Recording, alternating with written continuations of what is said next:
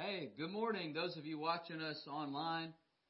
My name is Jonathan Dunn. It's good to see you again. We're streaming live from Rick Bonfim Ministries office here in Athens, Georgia. And this week is a special week for me because my father is with us. Dr. Reverend Dan Dunn, or Reverend Doctor, I don't know. I never know which one to do first. Granddaddy. Granddaddy Dunn, Dr. Granddaddy, Reverend Granddaddy. And Do flunky. so from Monday through Friday this week, Thursday. Through Thursday this week, Am I 4 supposed days. to do Friday? Yeah, I'm supposed to do Friday. Okay. Yeah. I'll do Friday. Monday to Friday, he's going to do a series on the book of Philemon. So I invite you to go start finding it now. It's in the New Testament. So start with Matthew and start turning right until you get there. If you get to Revelation, you went too far. And so I want to thank my father for coming and doing this because it's a special treat for me. And I'm a product of him and my mom, Nancy Dunn, and they have invested in me for years and years, and they continue to do so. And I would never be where I am today without their influence and their prayers and their upbringing in my life. So I'm grateful and am proud to say that this is my father standing here to teach me the word this morning. Amen? Amen. All right. Before you Take it leave, over. an agreement. I won't tell any stories if you won't. Okay. You got a deal. Okay.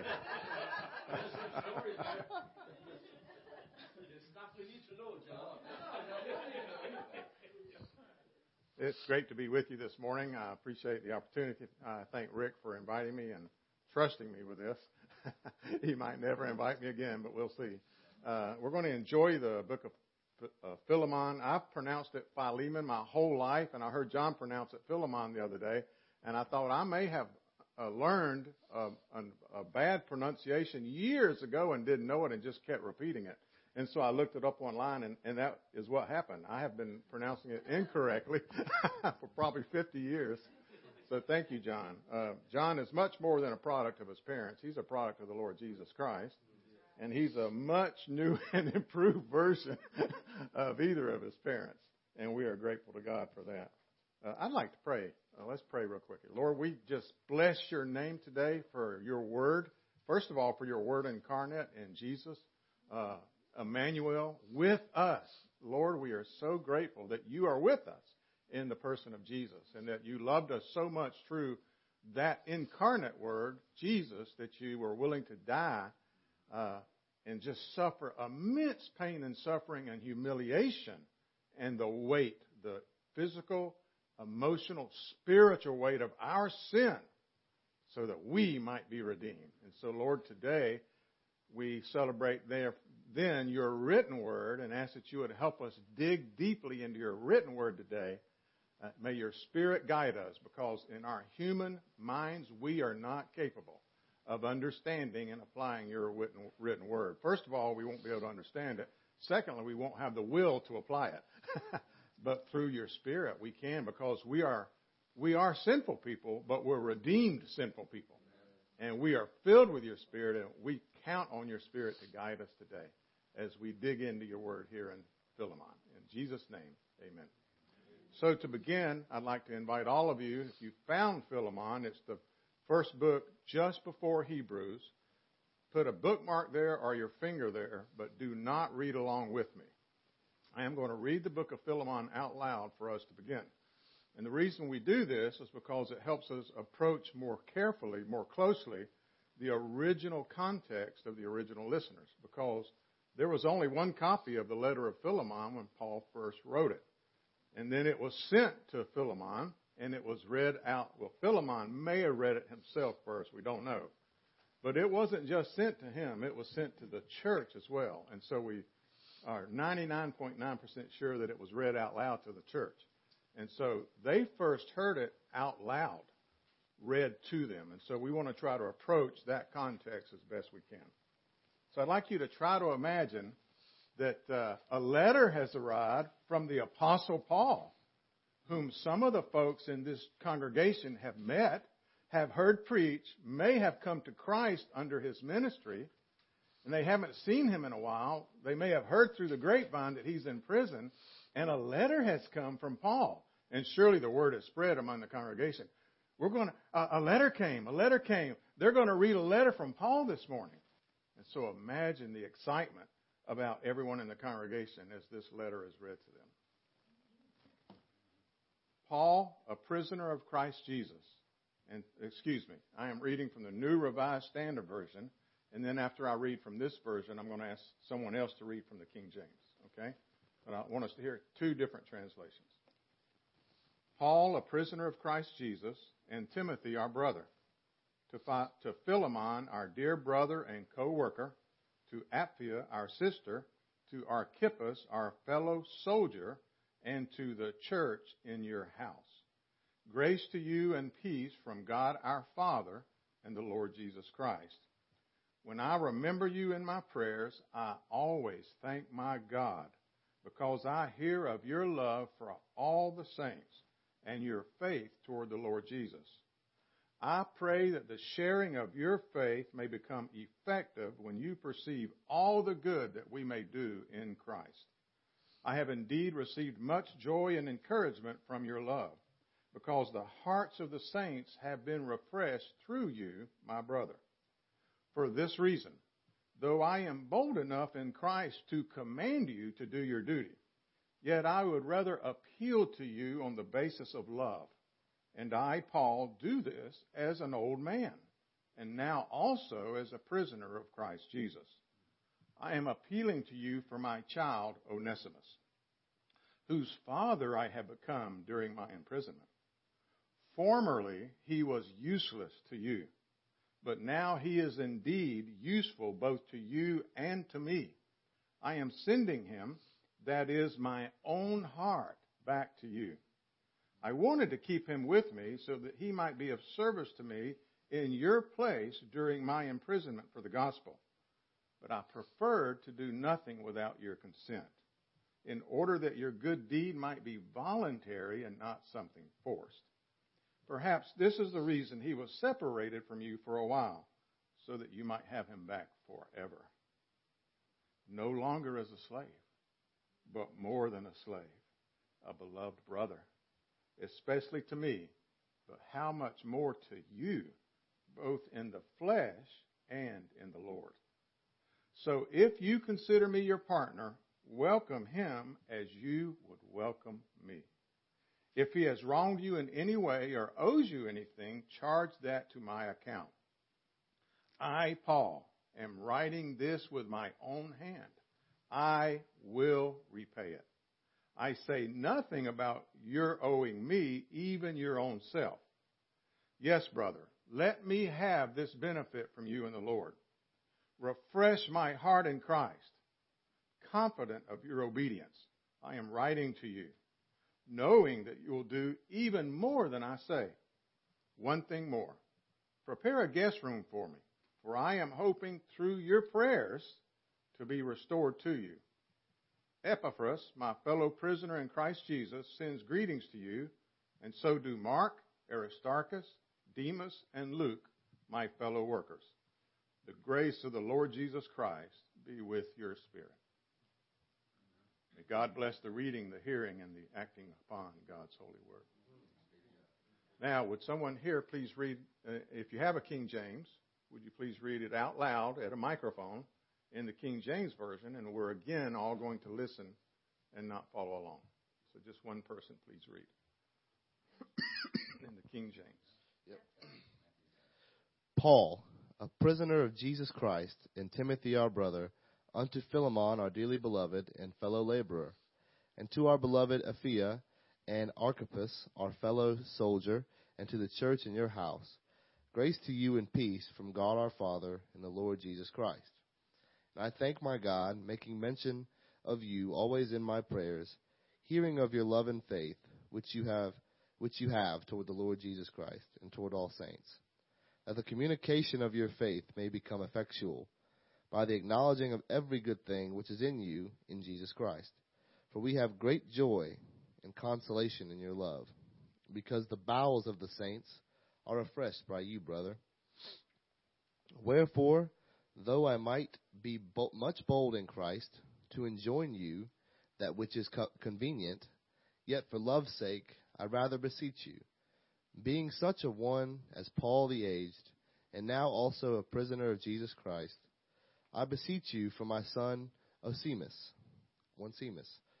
whom I have begotten in my bonds, which in time past was to you unprofitable, but now profitable to you and to me, whom I have said again, you therefore receive him, that is my own bowels, whom I would have retained with me, that in your stead he might have ministered unto me in the bonds of the gospel.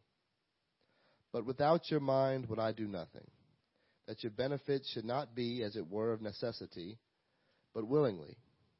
For perhaps he therefore departed for a season, you should receive him forever.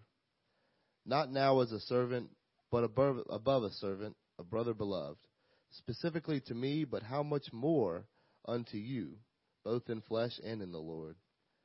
If you count me therefore a partner, receive him as myself. If he has wronged you or owes you aught, put that on my account. I, Paul, have written it with my own hand, I will repay it. Albeit I do not say to you how you owe unto me, even your own self abides. Yes, brother, let me have joy of you in the Lord. Refresh my bowels in the Lord. Having confidence in your obedience I wrote unto you, knowing that you will also do more than I say. But withal, prepare me also a lodging, for I trust that through your prayers I shall be given unto you. There salute thee, Ephraim, my fellow prisoner in Christ Jesus, Mark, Aristarchus, Demas, Luke, my fellow laborers. The grace of our Lord Jesus Christ be with you in spirit. Amen. Amen. Thank you. So, as we approach Bible study, especially if you're going to study an individual book, I always encourage people to either read out loud to themselves or listen, which is even better. You can do it through Bible Hub, through Bible Gateway. Listen to a book being read out loud by someone else so that you can do the same thing. You can try to approach the original context in which, especially if it's a New Testament book, in which folks heard it before they ever laid eyes on it. And even if they laid eyes on it, many of them couldn't read. A lot of them were illiterate. So to approach the original context better, it really helps us to read a book out loud. We began doing this in the seminary in Venezuela years ago. They had never done it before. I had never done it before because no one ever taught me. And they found it to be extremely, extremely helpful. And so I encourage everyone in whatever language to do this. And if you happen to know another language, it's good to hear it in the other language too, because sometimes things just jump out at you in another language. And so I would encourage you to do that. And I encourage you to do it multiple times. We've done it twice here with Philemon. I actually asked the Venezuelan students to listen to a book at least 3 times before they do anything on paper. Okay. So did anything jump out at you? That's one of the things I like to do at the beginning of studying a book. Just did anything jump out at you? Did anything capture your attention as it was read out loud? Yeah, one of the things, one of many, was that Paul, as a leader, placed greater value on trying to help people, sort of helping to bring them along to where he is and where his heart was. Instead of just forcing them, he wanted them to grow and develop and be able to see the situation from the perspective that he did, where this man needed to be received with grace and with forgiveness. And he actually saw it as a ministry opportunity to the people that were receiving the letter. You know, so there was multiple goals that he's trying to accomplish here, and one of them is just helping them to grow in the Lord in that way. Okay, so very, very good, John. And so I'll rephrase it. I have a tendency to do that, and when I'm writing at a whiteboard especially. But if we were going to try to capture that in a phrase, Paul wanted to lead to consent. He wanted to lead them to consent, especially Philemon, because Philemon was the one who had more at stake with Onesimus, and we'll get into that later.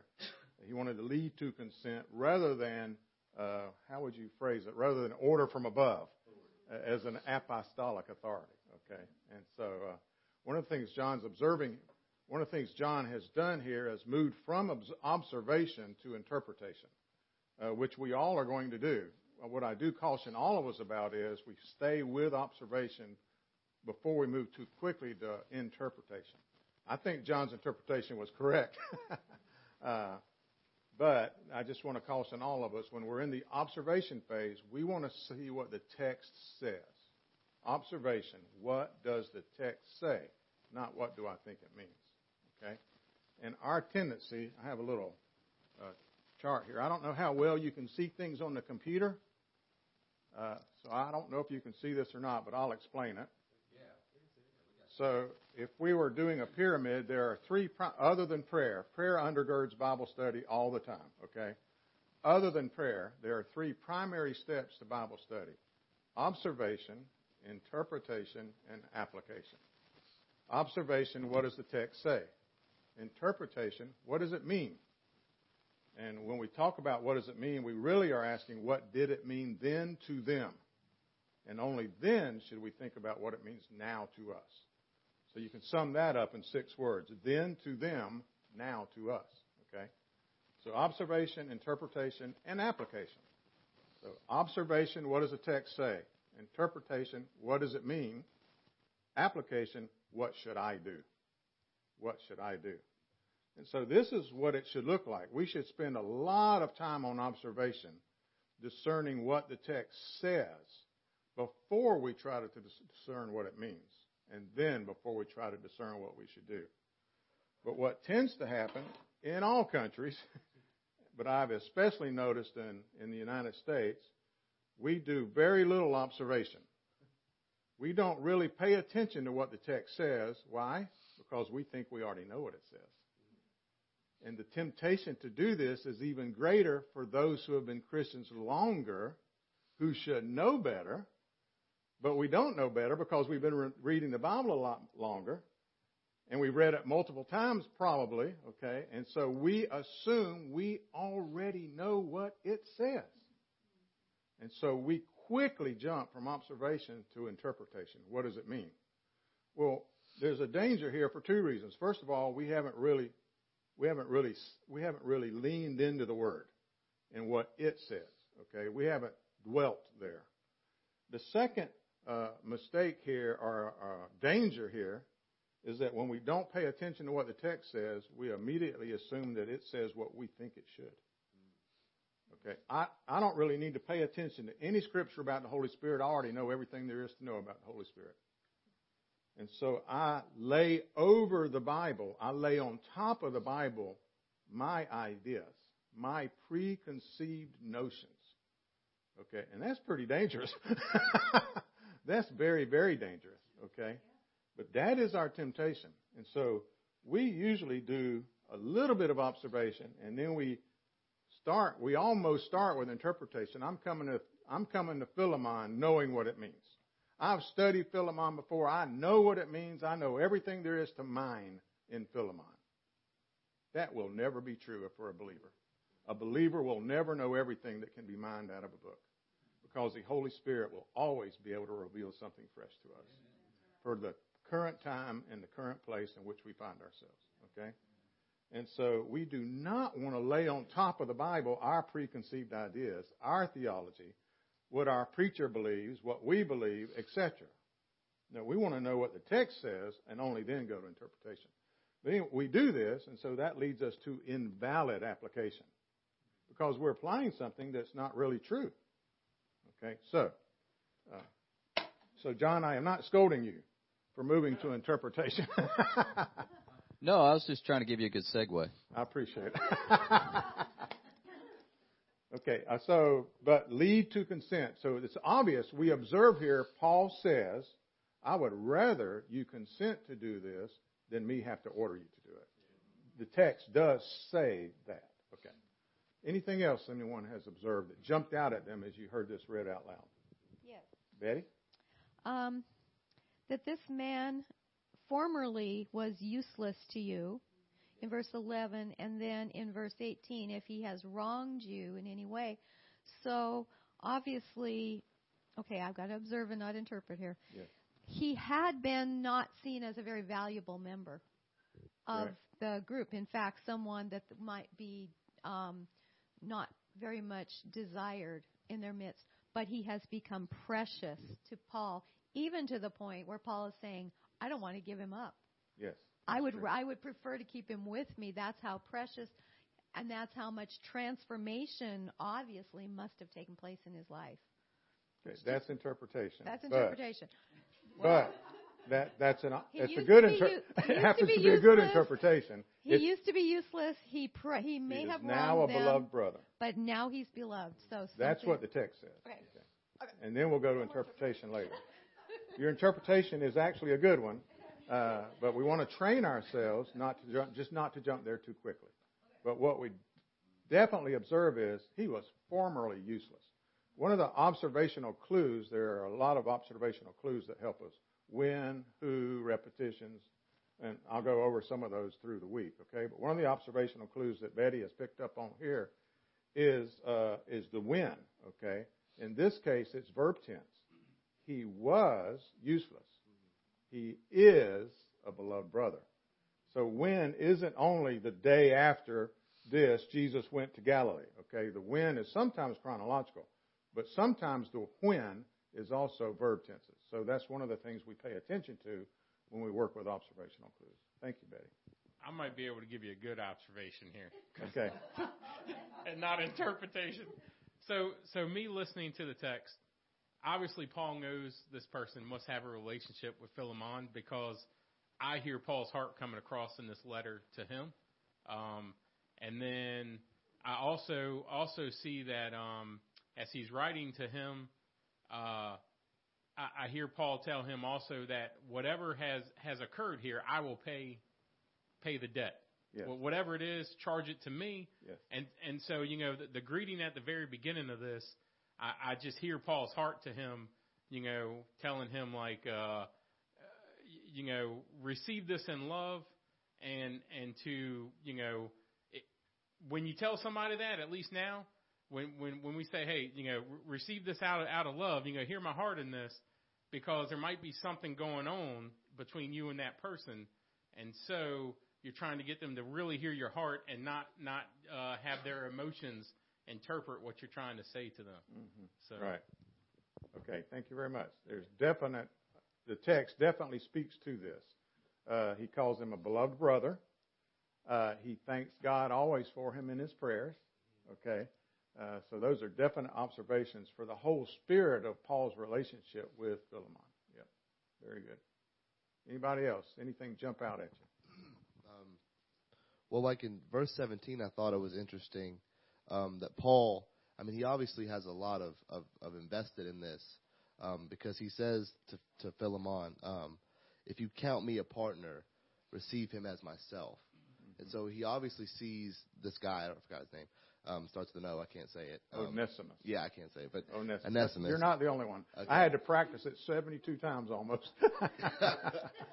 Okay, well, he obviously has a lot of respect for Onesimus, and he obviously cares about him greatly, and we've already talked about that. But if he wants him to receive him as himself, and this is the guy, Paul, who fathered their faith, then it's obviously somebody he has a lot of respect for and sees a lot value in him. Thank you very much. That's right. We definitely see that. We can observe that in the text. He calls him a beloved brother. Mm-hmm. Okay. Paul refers to himself as Onesimus' father. Mm-hmm. He became his father in prison. Okay. Now we can interpret that later. What kind of father? Okay. But we know the text says father. Okay. So that's wonderful. Okay. The time goes much quicker doing this than I thought it would. We do end at 9:30, right?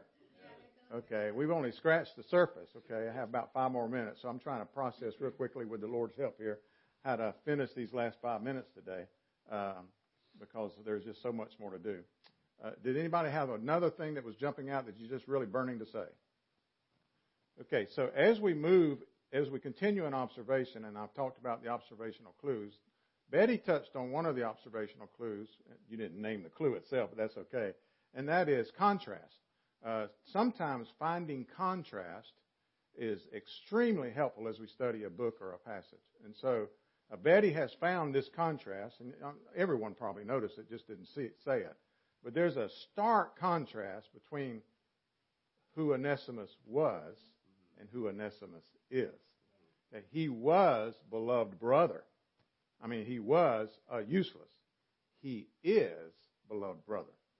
Okay, and so that's a really important contrast that we see here in Onesimus' life.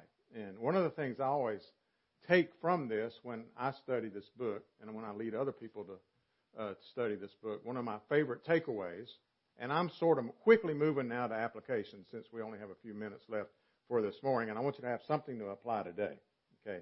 And then we'll do more with Philemon the rest of the week. I want you to think about the fact that all of us in Christ have is testimonies, okay? Generally speaking, we all were sinners. We are now redeemed saints. Okay, so we all have a is testimony, just basically about being a sinner, now a saint. Okay, now a redeemed person in Jesus. Amen. Okay, but we have other specific is testimonies in our lives because of things that God has done for each of us individually. And I like to help remind people of those because we get in the midst of the stuff of our lives, and we're dealing with the fresh problems, and there's a fresh prayer request, and somebody else has, got cancer in our family or among our friends, and we're praying for that, and sometimes we can get down and doubtful, and we just get in the dumps, and we just need to be reminded every once in a while, no matter what we're going through right now, we used to be there, and we're no longer there. Okay, we're here now. Praise God. Some people have I was an alcoholic, I am now sober testimony, or I was a drug addict, and I'm now sober testimony. Okay, I don't have that testimony, praise God, because I was never addicted to those things. Hallelujah. But I have my own stuff. I have some is moments. I was addicted to other things. I was addicted to online shopping for a while. Fortunately, it was just ties on eBay. I'm not kidding. For some reason, this is when I needed to dress up more often. I was wearing a coat and tie with my ministry more often. And I never paid more than $10 for a tie. That was the thing about it. I just loved finding the bargain. Okay? And I was driving Nancy nuts. What do you think? I've narrowed it down to these three, honey. Which of these three do you like the best? Okay? That had become a true addiction. I was spending 2 hours a night looking at ties on eBay. Well, there's a lot better things I can do with my time than that, with God's time than that, right? So, now that's sort of a silly one, but it was an important one for me at that time in my life. I was addicted to sports. And this was a bigger one for my family, especially for Nancy. I was addicted to sports. I am now free from that. I don't ever watch. The only sports I watch anymore is Georgia Bulldog football. And that's not an addiction. That's a blessing. Right? But I used to spend every Sunday afternoon watching the NFL, and Monday night and Thursday night and Saturday watching college football, and you name it. And there's my family suffering. But praise God, God delivered me from that. So what are some of your is moments that you can reflect back on and thank God for, and remind yourself that if God could give you that is moment, He can give you another one today? What are you in the midst of today that you hope pretty soon is going to become a was instead of a now is?